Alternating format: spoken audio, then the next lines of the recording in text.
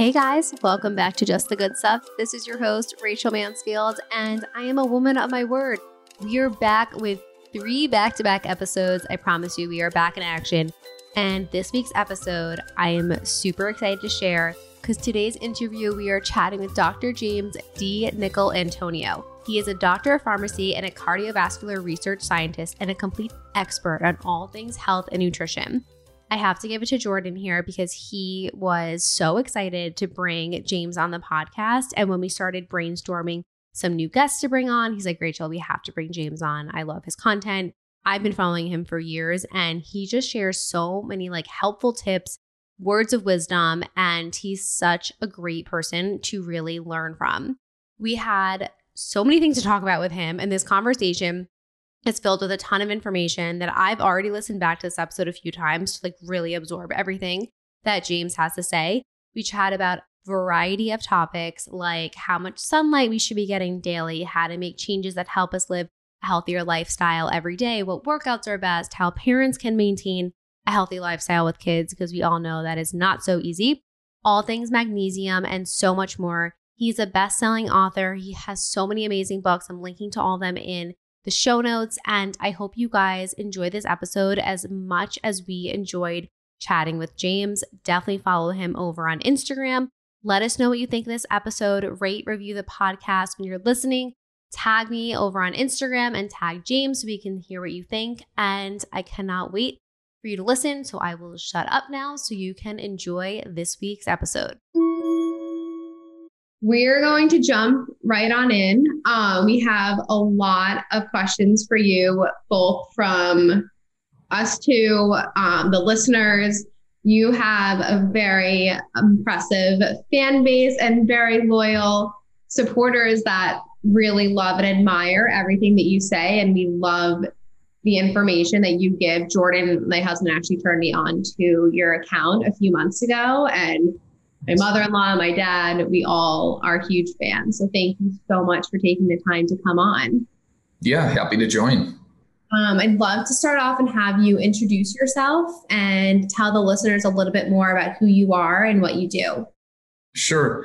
So my degree is a doctor of pharmacy, and I'm also a cardiovascular research scientist at St. Luke's Mid-America Heart Institute. So primarily I do a lot of research in the preventive cardiology department under Dr. James O'Keefe, mostly on nutrients and supplements around heart health, but also things like immunity and stuff like that. I've probably published over 300 papers in the academic literature. I'm also the associate editor of British Medical Journal's largest open access cardiology journal, which is BMJ Open Heart. And I've written 6 books on health and wellness, things like that. You've written 6. I know of 3 of your books: Salt Fix, Mineral Fix, and Win. What are your other books?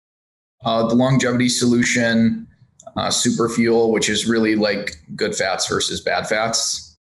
The Immunity Fix, the Mineral Fix. Yeah, I think that's it. Well, that's very impressive. As someone who's written 1 book, that is very impressive that you have cranked out all these books. So do you want to jump right on in? Yeah, let's jump questions? in. Okay. So I want to kick off first with questions that really have to do with more like a healthy lifestyle. So more like general, I would say, like health and everyday living. So for someone, what are some red flags for people to know if they need to make lifestyle changes? Like, what are some signs that someone can look for and be like, wow, that probably something isn't right? How you feel after you eat, energy-wise, basically gastrointestinal symptoms. You really shouldn't have a lot of bloating or gastrointestinal pain after you eat. Energy levels, fatigue, waist circumference, and then from like a lab perspective, triglycerides, glucose, A1C are things to look for. Good cholesterol, HDL. You can look at total cholesterol, but in the terms of having, let's say, quote unquote, high cholesterol, if you have a good triglyceride level, you have good insulin sensitivity, there's really not a lot of data suggesting that high cholesterol levels on its own, outside of like homozygous familial hypercholesterolemia, is like a true risk factor for heart disease. Did you have high triglycerides? I've had a family history of high triglycerides. Mm-hmm. But between diet and then fish oil, I feel like was like the one thing that every doctor has told me to take. It's really, and then exercise, it's been totally under control. Yeah, the fish oil works really well, especially if you get to doses of like 3 to 4 grams of EPA or DHA. Then you can start seeing like 30-40% drops in triglyceride levels. Now, what about bloating? So you don't think anyone should ever feel like if I eat a meal and if, like, usually for me, it's after dinner, like before I'm going to bed and my stomach's a little inflamed or bloated, that's a sign that something's off.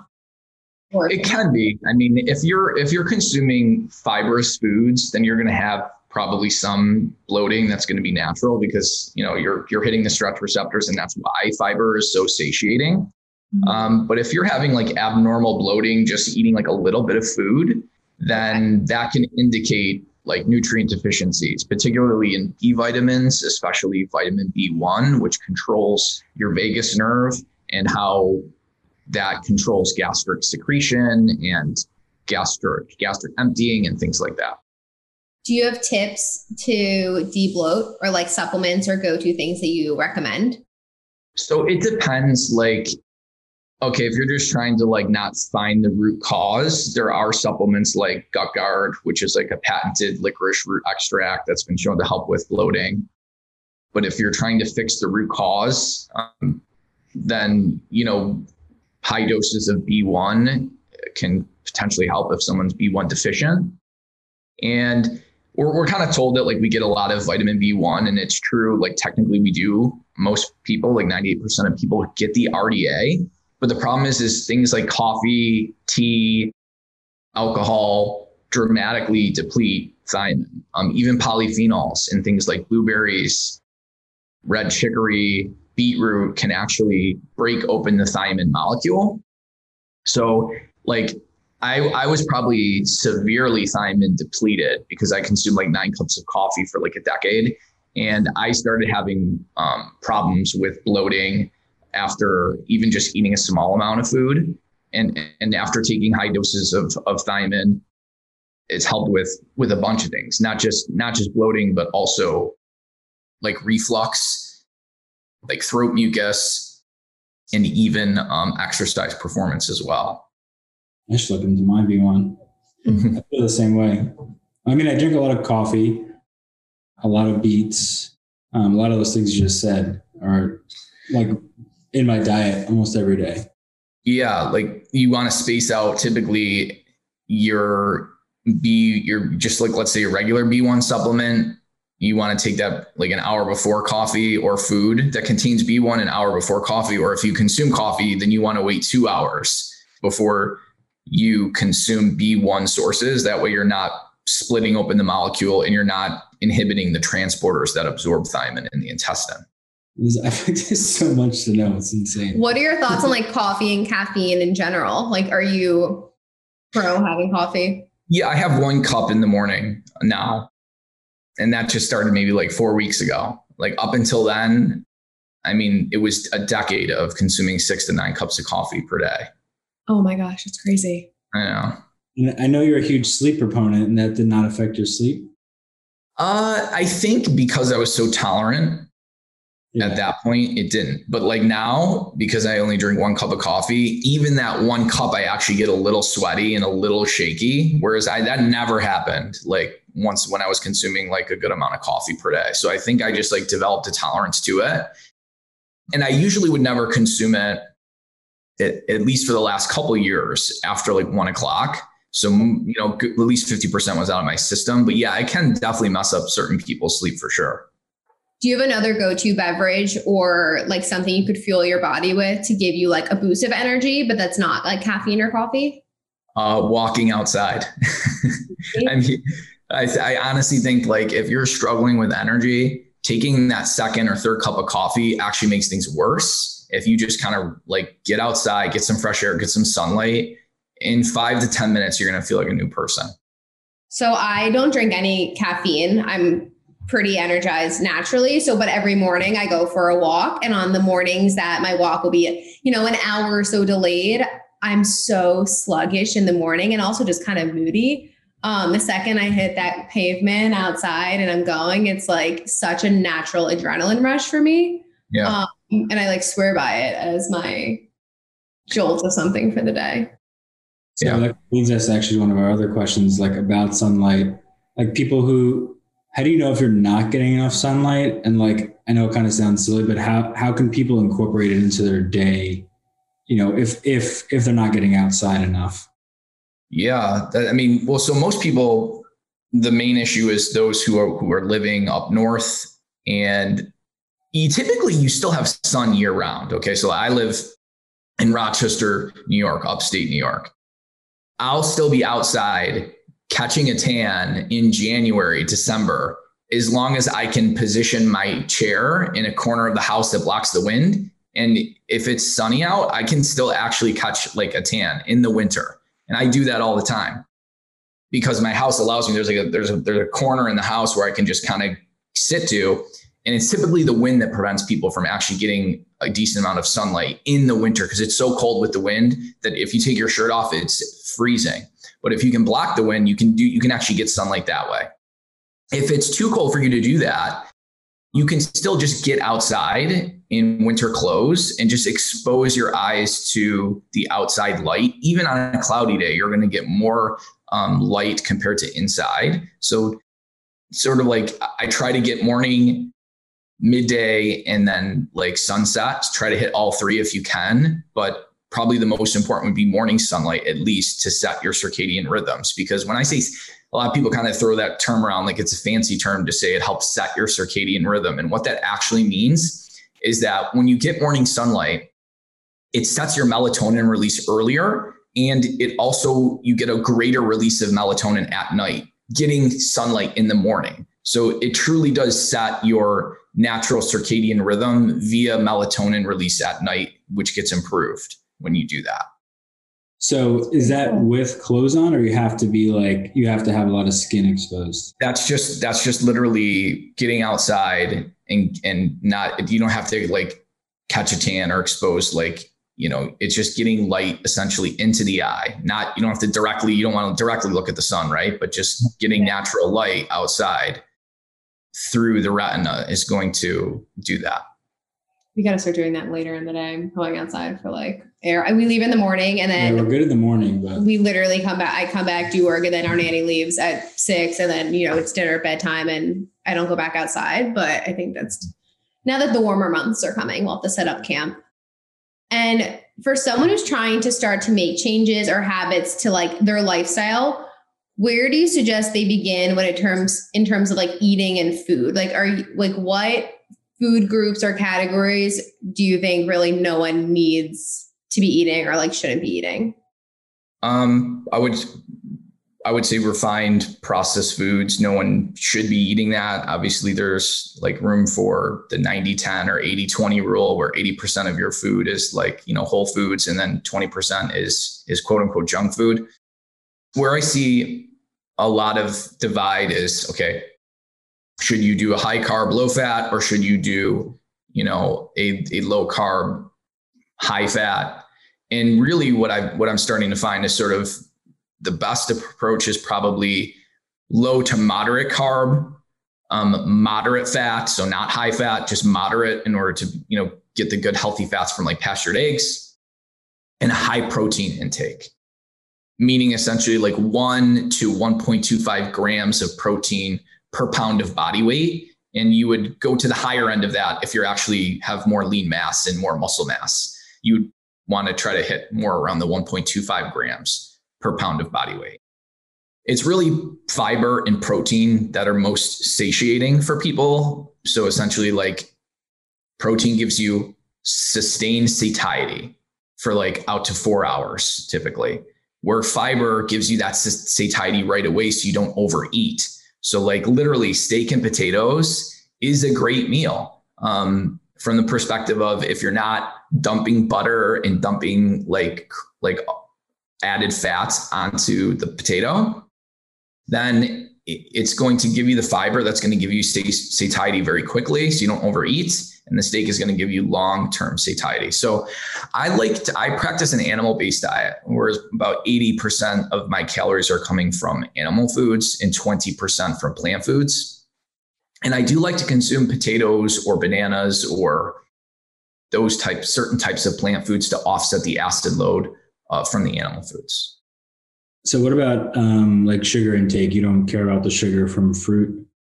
Or only for people who are sort of like pre-diabetic, diabetic. They probably should watch how much fruit they consume, but also how you eat fruit. Like if you eat fruit after a meal that has protein, fat, and fiber, there's going to be a much lower glucose response than just eating a piece of fruit as a snack.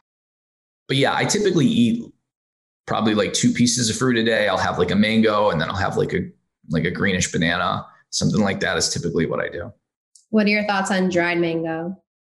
I would pair it after like a protein fiber intake. Okay. Yeah. It's my like biggest weakness in life is dried mango. Like the cheeks, like the thick cheeks of dried mango are it's like candy to me. They're so good. You don't eat candy and you eat that instead. So it's probably good. Yeah, it's fine. So then what are your thoughts on like a plant-based lifestyle?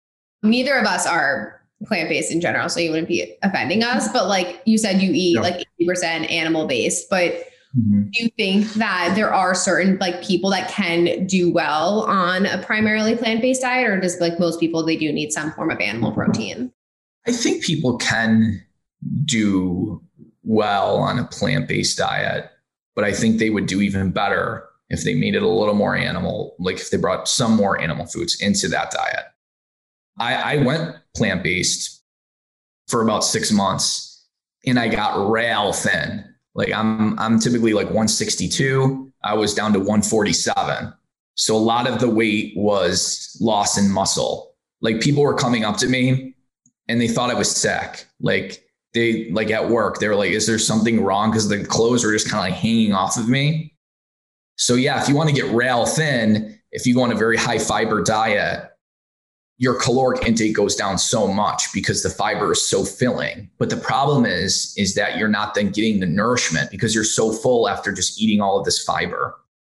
So women tend to do fairly well on a plant-based diet compared to men, typically on average. I hate to make generalizations, but men typically on average do have more muscle mass. So women on average can get away with more plant foods comparative to a man. Typically. It's interesting. Yeah. I was just interviewing someone a couple of days ago who's like a diehard vegan, and I hang up the phone. I'm like, Jordan, I think we should be plant-based for like a few days and like see how we do. And then like, what am I going to have for dinner? Like I always need some type of like protein of sorts, like I like chicken, lamb, like whatever it may be. But I didn't eat meat for 6 years. Yeah. I was like a pescatarian, and like my energy was horrible. Like I personally just like had no energy. I didn't like feel right. But I'm always so curious, like what people's take is on that. And then what are your thoughts on like gluten and dairy? Yeah, I think a lot of people don't tolerate those foods, but I also think they're a little over demonized, especially gluten. Because if you think about it, like gluten has been around for a long, long time. Like we've harvested wheat for at least 100,000 years. And there never seemed to be an issue really with celiacs and things like that. What seemed to happen is when you started to increase the intake of refined sugars, seed oils, things that damage the intestine, now all of a sudden gluten is a problem. And also the addition of iron, the fortification of iron to processed grains has been shown to dramatically damage the intestine, damage the gut microbiome. And that also coincides with an increase in celiac disease in nations that fortify their grains with iron versus those that did not really see the uptick in celiacs because they didn't add the iron. They didn't fortify the iron to their grains. So it's like sort of the chicken or the egg. Like, is it the gluten itself, or is it the things that are damaging the intestine that is causing people to not tolerate gluten? That being said, wheat is completely different than it was thousands of years ago. how it's grown. It's not grown in fertile soil anymore. So it's just, you're never probably going to get the wheat of the Hunza or the wheat of the, the Egyptians that were, consuming it on the Fertile Crescent. It's just never going to be the same. I eat some Ezekiel bread, which is just organic sprouted grains. I like it because it's like a good snack. If I have a craving, I'll have maybe just a tiny bit of like nut butter and a toasted slice of Ezekiel bread.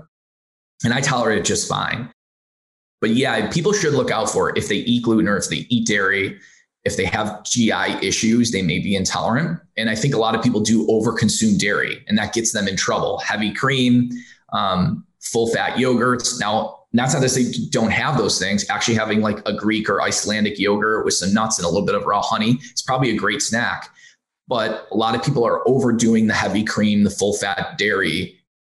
And that's a lot of people on keto. Part of their problem is that they overdo the dairy, and that leads to a lot of weight gain if you eat too much of it.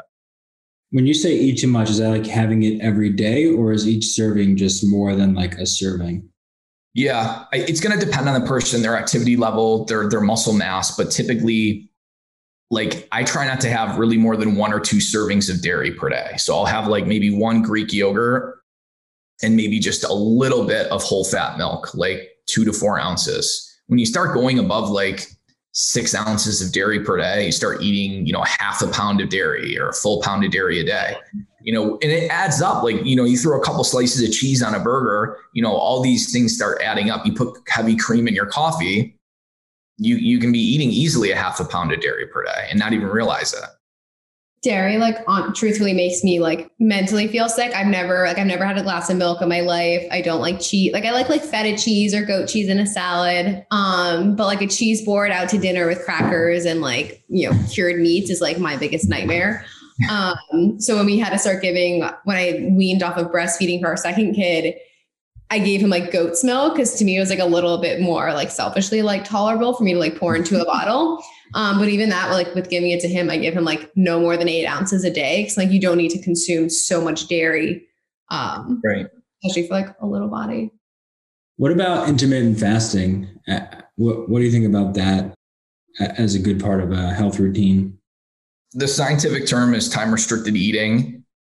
And typically what it is you eat in an 8-hour window and you typically quote unquote don't eat for 16 hours. I think it can help a lot of people who just tend to just overeat.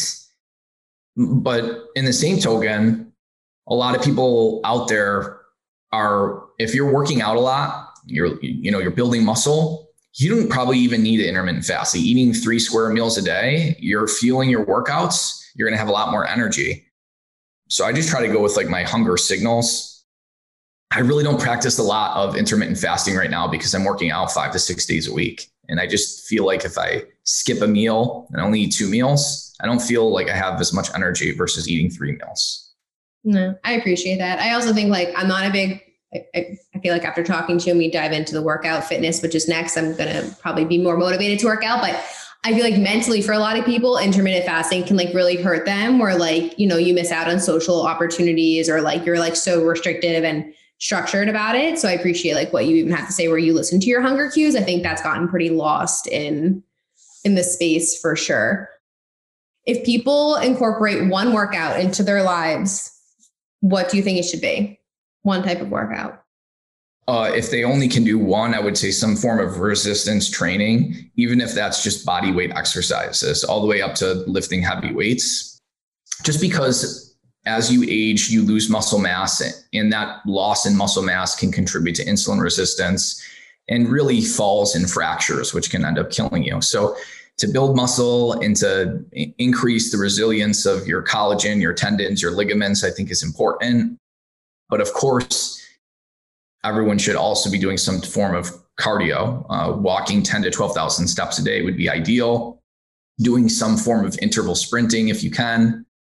And yes, even jogging a little bit, aka essentially zone 2 training, where you're, exercising at maybe 60% of your max heart rate for cardiovascular benefits. If you combine all of those aspects, that's obviously most ideal.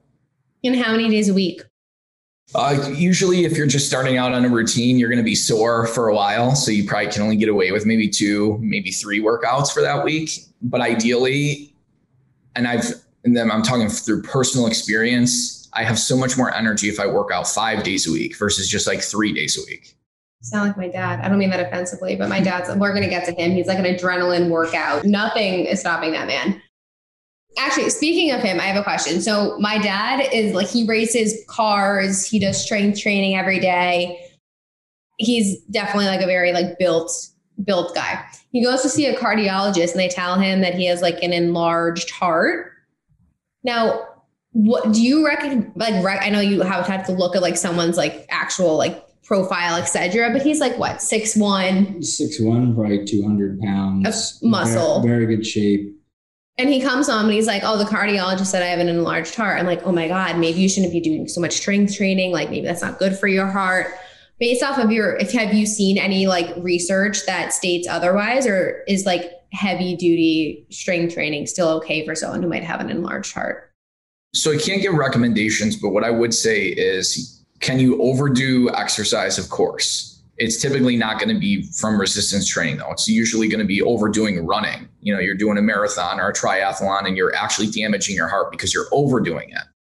Now, I would say, what's the full like heart workup? Like, did he get an EKG? How does everything look in regards to the QRS complex and the T wave and all these other things that can pick up potential issues with the heart? Because just having an enlarged heart on its own, I would need a lot more data to really understand the health of his heart. And hopefully he does get more tests to try to figure that out.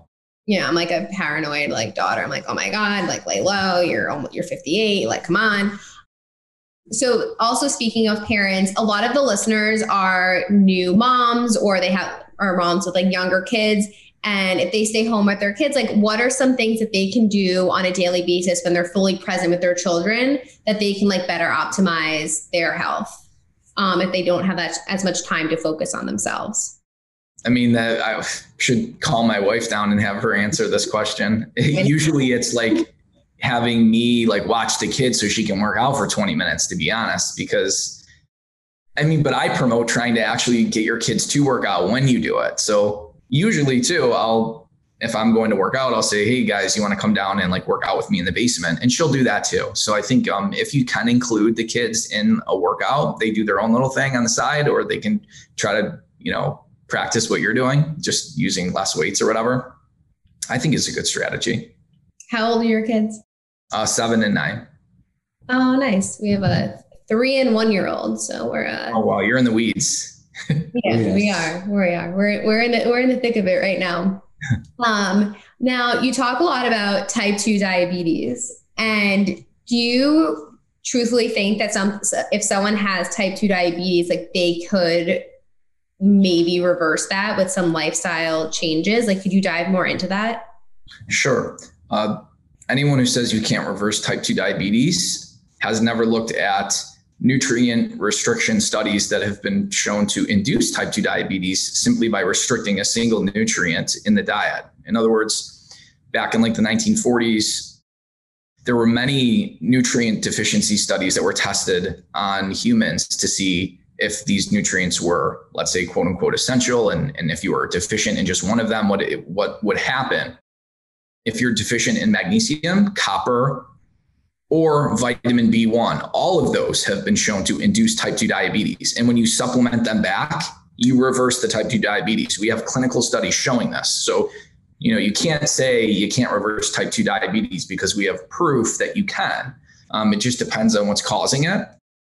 And it depends how long you've had it for, and if you've damaged too many beta cells to get like a full type of recovery. But yeah, it's totally a completely diet and lifestyle driven disease. So if you fix the diet and lifestyle, you can absolutely improve type 2 diabetes. What about, like, I personally had gestational diabetes with both pregnancies. I know you don't know me in person, but I'm a pretty petite frame. I didn't gain that much weight with either pregnancy. It seems to be more of a genetic thing for me. Do you notice that if you've seen that if someone has gestational diabetes, they're likely to have diabetes down the road? Oh yeah, you're at a much higher risk for sure. Doesn't mean you're going to, but that's a lot of it is driven by the baby is stealing a ton of nutrients from the mom. Vitamin B1, magnesium, inositol. So inositol in women who are pregnant has been shown to dramatically reduce gestational diabetes by like 65, 70%. Wow. So, and supplementing with certain vitamins and minerals has been shown to improve gestational diabetes as well. So I think, it could just be a nutrient steal. It could be an increase in insulin resistance due to, just carrying the child. And then if it kind of improves afterward, then, it's just like probably an acute thing that's happening. Yeah. I tested my blood sugar levels after both pregnancies, and they were within like the range that they should be. But with both pregnancies, I failed 2 tests and blood sugar to like the monitor. I didn't have to do like insulin or anything, but I was like, had to be like pretty strict with my diet. No dried mango while pregnant, basically. Right. But I'm going to look into those supplements that you said for if we go for a third. I'd love to dive into magnesium, because actually when I shared that you were coming on the podcast, I chose a post of yours that was all about magnesium, because that's personally something that resonated with me. And we were joking yesterday because we were organizing some of the questions that we wanted to talk to you about. And I'm not kidding you. I think we had over like 50 different people ask about pure magnesium. So we've consolidated those questions heavily. But what magnesium supplement do you recommend taking every day? Like what source? So so it depends on the benefit that you're looking for. For brain health, magnesium L-threonate has the most evidence because it has evidence for improving cognition and improving attention, IQ, function, things like that. I mean, magnesium citrate, if you're not overdoing the dose, so just like taking 100, 200 milligrams, so is a great bioavailable form, very cheap way to get magnesium. And so like I take 100 milligrams of just magnesium citrate, and I never get diarrhea from it or anything like that. And that's probably I just like to take 100 because, most people are getting about 250 in the diet, and you really want about 400. So I probably get, for my diet, probably 300. So I just add 100 more to get that RDA. And I feel like that's good for me. Now, some people really like bisglycinate or glycinate or malate or taurate. That's fine. They're all fairly bioavailable. There's not like a huge difference in them. But I'm telling you, if you actually look at the clinical studies, magnesium citrate probably has like the most evidence in regards to randomized controlled trials. And what do people like need extra magnesium for? Usually because they're not even getting the RDA is really what it comes down to, because we've lost 80% of the magnesium from refined grains. Fruits and vegetables are now about 35% less compared to 50 years ago. So our foods are less in magnesium. And then numerous health conditions deplete the body of magnesium. So high insulin levels cause you to lose magnesium out in the urine. Insulin resistance prevents magnesium from getting into the cell for you to utilize it. Coffee increases the need for magnesium a little bit, not a huge amount, but it does. So I think just from like a need perspective, our needs are higher from those reasons. So like a 30-year-old female walking around, like, average person, how much magnesium should they take per day? The RDA for a woman in that age range is about 320 milligrams per day. 320 per day. Is there a certain time of the day that you recommend taking it? I like to just take it typically, not if let's say you need to consume a fair amount of magnesium, like 200, 300, 400 milligrams, because you're not getting a lot from your diet for some reason. Lower doses more frequently are better than very large doses. So I typically try not to have people take more than 200 milligrams of elemental magnesium all at once, because you're probably going to induce some diarrhea. So that's whether the time of day really matters that much. I think as long as you can remember to take it, that's better than, trying to take it at a certain time. But I do like to take magnesium with a little bit of food, because the insulin spike helps to drive magnesium into the cell.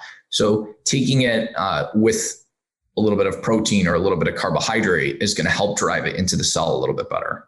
Oh, interesting. And what about potassium? Do you need to take magnesium and potassium together? So magnesium controls potassium, like the body cannot retain potassium without magnesium. So typically when you have a low potassium level, many times it's due to actually magnesium deficiency. And that's why, doctors, when they give these potassium supplements, they typically don't really work that well. They have to give massive doses and they don't even see that big of an increase in the potassium level because they're missing out on the fact that it's really magnesium that drives our potassium levels. You don't have to take them at the same time. You should be trying to get your potassium from food and not really through supplementation. What are some of your, sorry, go ahead. I was going to ask, what foods should you eat for magnesium? For magnesium, actually meat is a fairly good source of magnesium, including organs, because it's a very bioavailable form. You can also get a very bioavailable form of magnesium from mineral waters as well. The plant sources of magnesium, like spinach is a fairly decent source of magnesium if you tolerate spinach. A lot of people don't. Yeah, a lot of people just don't either like the taste or the oxalates they say might mess them up. I don't know. I've never had any issues taking spinach. It just, sometimes I go through phases, like I'm just kind of sick of eating it because it's a little bitter. Bananas are a decent source of magnesium and potassium. And then, meat is a great source of potassium too, not just magnesium as well. And we always need to think about bioavailability. Like if you look at high magnesium foods, yes, nuts, chocolate, greens, they always typically come up, but they're somewhat lower in bioavailable magnesium, if that makes sense. Yeah, that's interesting. And what about children and magnesium? Like when should kids start needing magnesium supplements?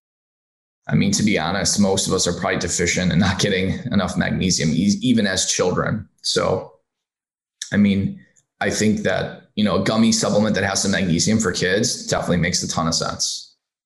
I actually think Garden of Life has a magnesium drops for I put like vitamin D drops and like probiotics and stuff in their water. I think that they sell magnesium. Okay, let's talk about salt. Now, Jordan's mom is anti-salt. Like, literally will go to a restaurant and say, please don't put added salt in my food. She turned me into like an anti-salt crazy person. I grew up, my mom never cooked with salt. I handed in my cookbook. My editor writes back to me. She's like, Rachel, you forgot the salt in every recipe. And I was like, I don't use salt. I don't know. But I consume like all the processed foods. Like I drink bone broth every day. That's salty. Like I eat kimchi and whatever that has salt, but let's debunk salt for anyone who came from the generation that salt is no good. Like, convert me. Yes. Well, I think sort of like to level set, we've sort of been conditioned to think that salt is this poison when it's an essential mineral. So we need to understand that salt is made up of sodium and chloride, two essential minerals. So now a lot of people will say, well, we never used to get salt. And now that we have access to it, we're consuming too much compared to like an evolutionary perspective. But we never would have consumed meat without consuming salty blood and interstitial fluid. You see a pack of lions, they're just covered in salty blood because you have to get through that in order to get to the meat.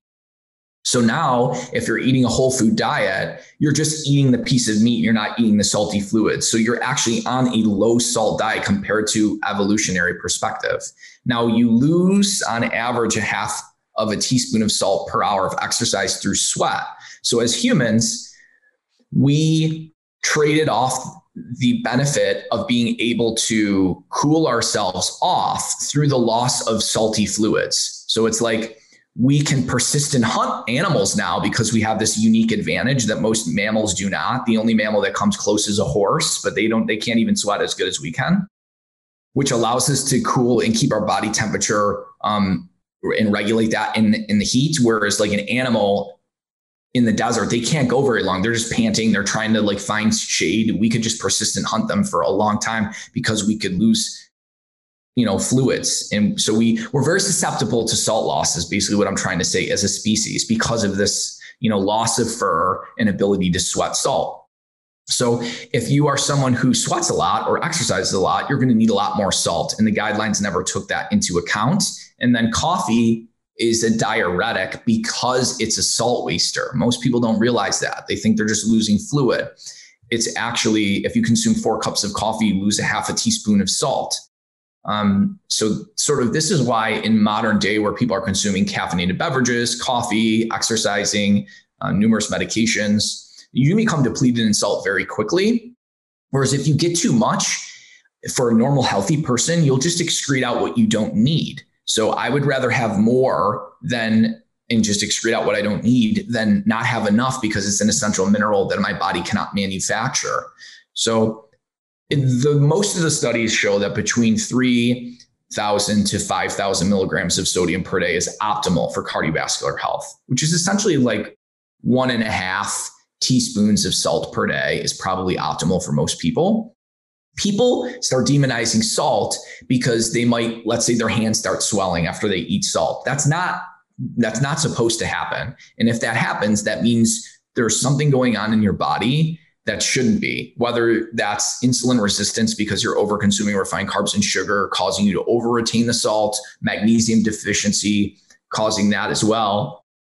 All these other factors. But if you eat a normal amount of salt and you just blow up like a balloon, don't blame the salt for what the sugar did or for what the carbs did, because really, if you drop the refined sugar and carbs, you typically end up spilling any extra salt that you consume.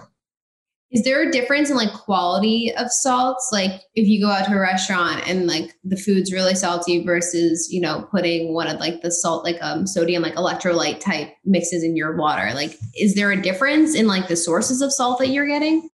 Yeah, there can be a large difference depending on what salts you get. Like typically, table salt is essentially 100% sodium and chloride, whereas like natural salts can be anywhere from, maybe 88 to upwards of 95% salt. And the rest, the 5 to 7%, are all other trace minerals like magnesium, iodine, calcium. Those are the 3 minerals that typically tend to be higher in your more natural salts. So I do like Redmond real salt because it does contain real iodine. They don't artificially add iodide to it. So yeah, there is a difference, but I would still say it's more important to get salt, whether it's table salt or a quote unquote unrefined salt, if you are sodium deficient, because being deficient in salt is worse than, okay, I'm getting my salt from table salt, which might not be as healthy as like an unrefined salt. How do you know if you're deficient in salt? Well, it's typically like a blood volume issue. So if you go from a seated to a standing position and you feel dizzy, if you have a big jump in heart rate from going from a seated to a standing position, you can feel very dizzy, exercise intolerance. It typically are some of the symptoms of not having enough salt. Low energy, I know it sounds crazy. Cramps when you work out is a big sign of salt deficiency in the muscles. I'm trying to think if there's some other cues. You can't, like the blood level of sodium doesn't really tell you your salt status. That's usually a hydration status thing. Like if you drink too much fluid, you'll have low sodium. If you're dehydrated, you'll have high sodium. So sodium levels in the blood aren't a good way to actually look for how much salt you have in the body, because that's determined by really your hydration status. So in your book, Wayne, you talk a lot about like hydration with salt, like pre-workout. Mm-hmm. Is that only if someone's doing like a super intense workout? Or do you recommend like anyone who's doing any sort of like cardio or resistance training for like a 45-minute period, pre-workout with that salt mix? I guess it depends on the person and the situation. Like if you work out fairly hard and you feel kind of dizzy midway working out, then you might want to start taking 1,000 to 2,000 milligrams of sodium and 10 to 20 ounces of fluid, just to prevent the dizziness, prevent the feeling of faintness, prevent muscle cramps, things like that. Typically, that's what I like to do. Like if I'm working out fairly hard, I like to consume between 1,000 and 2,000 milligrams of sodium. Conversely, if you're someone who wants to get gains later on, you can practice dehydration acclimation, where essentially you induce mild amounts of dehydration, and then over time you become better. Like your body basically adjusts by increasing baseline blood volume and all these other benefits. And really that's a lot of where the benefits of chronic exercise come from, is you're inducing mild periods of dehydration and you become acclimated to that. And that's why you become better at exercise as you do it longer, because you're also becoming dehydrated, acclimated. But if you are like preparing for a race that day, like you have a big competition, that's when you really want to take between 3,000 to 4,300 milligrams of sodium in about 26 to 33.8 ounces of fluid respectively, because that's going to boost blood volume by 8 to 10%. And that's the amount of blood volume that drops in vigorous exercise through blood being pushed to working skeletal muscle and away from the heart, and then losing volume through sweat as you dissipate heat through the skin. So I guess to answer your question, high doses of salt prior to competitions, moderate doses to enhance and improve your workouts, and then basically no salt, and only doing it as a rehydration strategy if you're trying to practice dehydration acclimation. Yeah, it's so interesting. Actually, we were talking to Rachel's dad, and he said, what was this, probably in the 80s or 90s, they had this whole salt thing, and then it kind of went away. He used to drink like a salted water, like something. I was just on the phone with him before talking to him. He was just telling me about that. He's like, oh, how times have changed again. Like, he's like 58, and he used to do that all the time. And now he drinks this disgusting concoction. I'm not even going to tell you, but before he works out, I'm like, maybe you got to start doing the salt now again. Yeah. So what are your takes on some of these like pre-workout supplements that are like all over the market? Like, I mean, they seem to have like a cult following, but like, are they really giving you any benefit, or are they just messing with your system? So most of the pre-workouts are beta-alanine, beetroot juice, are some of your typical ones that can increase exercise duration by about 1 minute. Salt and fluids can increase exercise duration typically by 6 to 21 minutes. So it's upwards of 20 times better than your typical pre-workouts. The problem is most people forgot about the studies. And prior to having these electrolytes that are flavored, it was very difficult to get an appropriate amount of salt into the body without actually feeling nauseous. But now you can do it through things like Redmond Relight is what I use. And so it's because they have like a little bit of stevia. I think it's only like 100 milligrams of stevia per dose, which is nothing. Like studies that have looked at stevia at even 1,500 milligrams for like out to 6 months, not showing any harms on insulin sensitivity.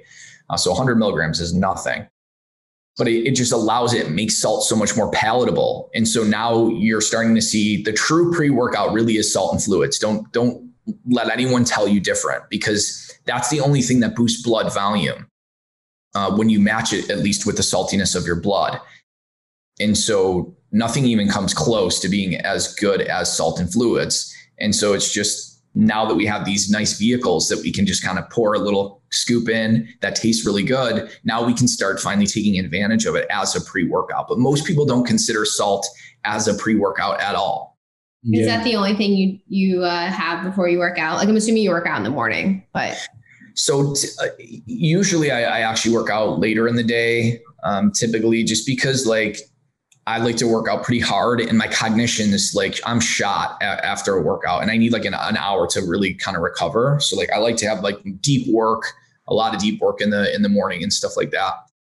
But yeah, I mean, usually most days, all I really need is salt and fluids. I can add some glycine to that to help the absorption of the salt, to reduce core body temperature, to reduce the risk of cramps. And sometimes I will add citrulline and arginine as a nitric oxide booster. But I don't really play with the beta-alanines and things like that. I will do creatine after workout. I will do some whey protein if I lift a lot of weights too. Do you have a favorite protein powder? Mercola's whey protein is a very quality protein. So I used to run like a decent amount. And then in the summer months, I would mix in my water like a little bit of coconut sugar, salt, and like lemon and lime juice. Like if I was going to go on for like, like a 10-mile run. Does that help during the workout, or is it really like before you start working out that you need to have the hydration and the salt solution? Ideally, you want to do it before. I'm not going to say that there's going to be no benefit, because after about 30 minutes, 20 to 30 minutes, you'll start getting some benefits. So if you do it mid-workout and you still have 45 minutes left of working out, you're still going to get some benefits. And it might actually prevent you from fainting at the end of your workout too. That was the goal. You would come home and like see stars sometimes after working out. I'm like, you're actually scaring me that you're running 10 miles around a city. Well, it was also like 90 degrees out. So it was a little, right. I stopped doing that because it was a little bit too much for my body. But yeah, Rachel would always make fun of me because I was like mixing this crazy concoction in our kitchen before leaving. Right. Well, so a lot of people also don't understand that you don't typically want to hydrate while you're exercising, because gastric emptying, meaning the fluids going from the stomach to the intestine, goes down dramatically because your blood is flowing to skeletal muscle and not to the gastrointestinal system. So it's like everything is stagnant now in the stomach, and fluids just sit in the stomach, and it can actually cause bloating and worsen exercise performance. So you really want to drink fluids at least typically 60 minutes before, so it all gets absorbed and expands blood volume. And now it's not going to be sitting in your stomach. What are your take on a lot of these like electrolyte hydration packets that are now like coming out to the market? Like, I feel like a lot of them are like always the first ingredient is sugar or some sort of sweetener. Do you think that's just like a selling technique, or are they actually beneficial? So there is some, I guess, common sense, but also some science to the fact that, adding maybe a tiny bit of glucose might help with the absorption of sodium. But the problem is if you spike the glucose levels too much, you actually increase diuresis and drop blood volume after an hour. So it's like a fine line. So that's why I like to add glycine instead. You don't need any sugar or any glucose. Glycine is just as good, if not better, at helping with the absorption of sodium. With that being said, the absorption of salt is fairly good, even without those things. It's just that some people, when you start taking higher doses, you might cause a little bit of diarrhea, and you don't want that to happen. So typically you want some type of carrier if you're going to use high doses of salt to help increase the absorption and reduce the risk of diarrhea. But no, totally. Most electrolyte packets out on the market have very little sodium, have way too much sugar, and don't work very well. Interesting. They're getting big hype right now. We run a VC fund on the side where we invest in a lot of like various better for you CPG companies. And the number of like new brands that are coming out as like these hydration packets, we just got some yesterday to test out. This was amazingly informative. Thank you so much for taking the time. I'd love to just wrap up quickly with a couple of our fireball questions. Sure. Ask your first one, your favorite one. Do you do your own food shopping? Yes, I do. Like you personally go to the store? Yeah, like I personally will go to Wegmans. My wife does too. I'm not the only one, but yeah. I do a lot of, and if I order from like North Star Bison, I'm doing my own ordering too. If what's one thing you outsource to make your life easier? I'm in like full control right now, so maybe I should be doing more outsourcing. It could even be like, a housekeeper, like, anything like that. Nothing? I mean, like every now and then, like, and we haven't done it in a while, we'll have someone, like help clean the house, maybe like 2 or 3 times a year. But no, I mean, right now we're doing pretty good. You're wild. That's crazy. Good for you guys. So you don't outsource anything. Not one thing you can think of. What about someone to mow your lawn? Oh, yes. I do outsource that. I used to have to mow the lawn in my house growing up. So I'm always curious if anyone else makes their 7 or 9-year-old do it as well. What are your go-to podcasts to listen to? I really should be better. I don't really listen to, like, every now and then, like Huberman, like, interviewed me a little bit on salt when he was going to do he wanted some information on that before he did it. So I listened to that one. He's got some good stuff, but besides him, I feel like I feel like I can learn so much better on my own. Like, I don't know. I just sometimes when I listen to these podcasts, it's the same thing over and over again. It's like the same people too that I've heard a million times. So I like to like figure out new things that I haven't heard before. Mm-hmm. I agree. I also feel like having a podcast, it's hard for me to listen to other people's podcasts sometimes. But when I used to work by myself, I listened to them a lot more. But it is your last day on earth. What are you eating from breakfast through the end of the day? It's our last and my favorite question. Like, is your last day on earth? Like, you have to have all your favorite things. Oh, it's going to be it's going to be surf and turf. That's what it's going to be. For breakfast? Oh, like, okay. So, I mean, I don't know. Breakfast would probably be what I typically eat because I love what I eat for breakfast, steak and eggs. My wife would be like eating fried French crepes and chocolate and all that stuff. I don't care for any of that stuff. It would be basically the same thing I eat all the time, to be fair. So steak and eggs, what do you eat for lunch? What are your snacks? So for lunch, it's usually some type of meat and then like Greek yogurt with like pecans and raw wild honey on top. And then dinner is usually probably like a 4-ounce organ blend, which is like 75% muscle meat, 25% liver and heart. I know it sounds crazy. Like, where do you get that? Yeah. What's that? Where do you get that? Oh, I get it from North Star Bison. If you use code Dr. James, Dr. James, they'll give you 10% off. Okay. But I just make it into cheeseburgers and you can barely taste the organs. It's like the only way I can really get down liver because it's tough. Liver's tough to eat. You give it to your kids? So I was sneaking it in. Yes. Yeah. My wife, for some reason, is like, stop doing that. Like they're not eating it as well. So like, stop sneaking it in. But I was sneaking it in for a while and I was pretty happy about that. I want to try it for our kids. I just listened. For another room where investing was talking all about like the importance of like the food your children are eating from like, the newborn phase and on. I'm like, I need to give them some liver for their brain. And if you're going to do it, mix 1 pound of the ground blend with 1 pound of ground meat. That way, start them off slow and just like do a cheeseburger. I don't know if they eat the bun or not, but like try to mask it as best you can at first. And maybe they might not even notice. I'm going to try that. I should try that. Well, thank you so much. Please tell everyone where they could find you and your library of books that you have. My website is drjamesdinick.com. And then most of my books are on Amazon, or they can just order most of them off my website too. So amazing. And follow you on Instagram for some really good, quick tips. I know. I love your graphics. You have the most simple and like to the point Instagram that I've ever seen. But it's very impressive. It's so resonating and it's so easy. It's great. I love following.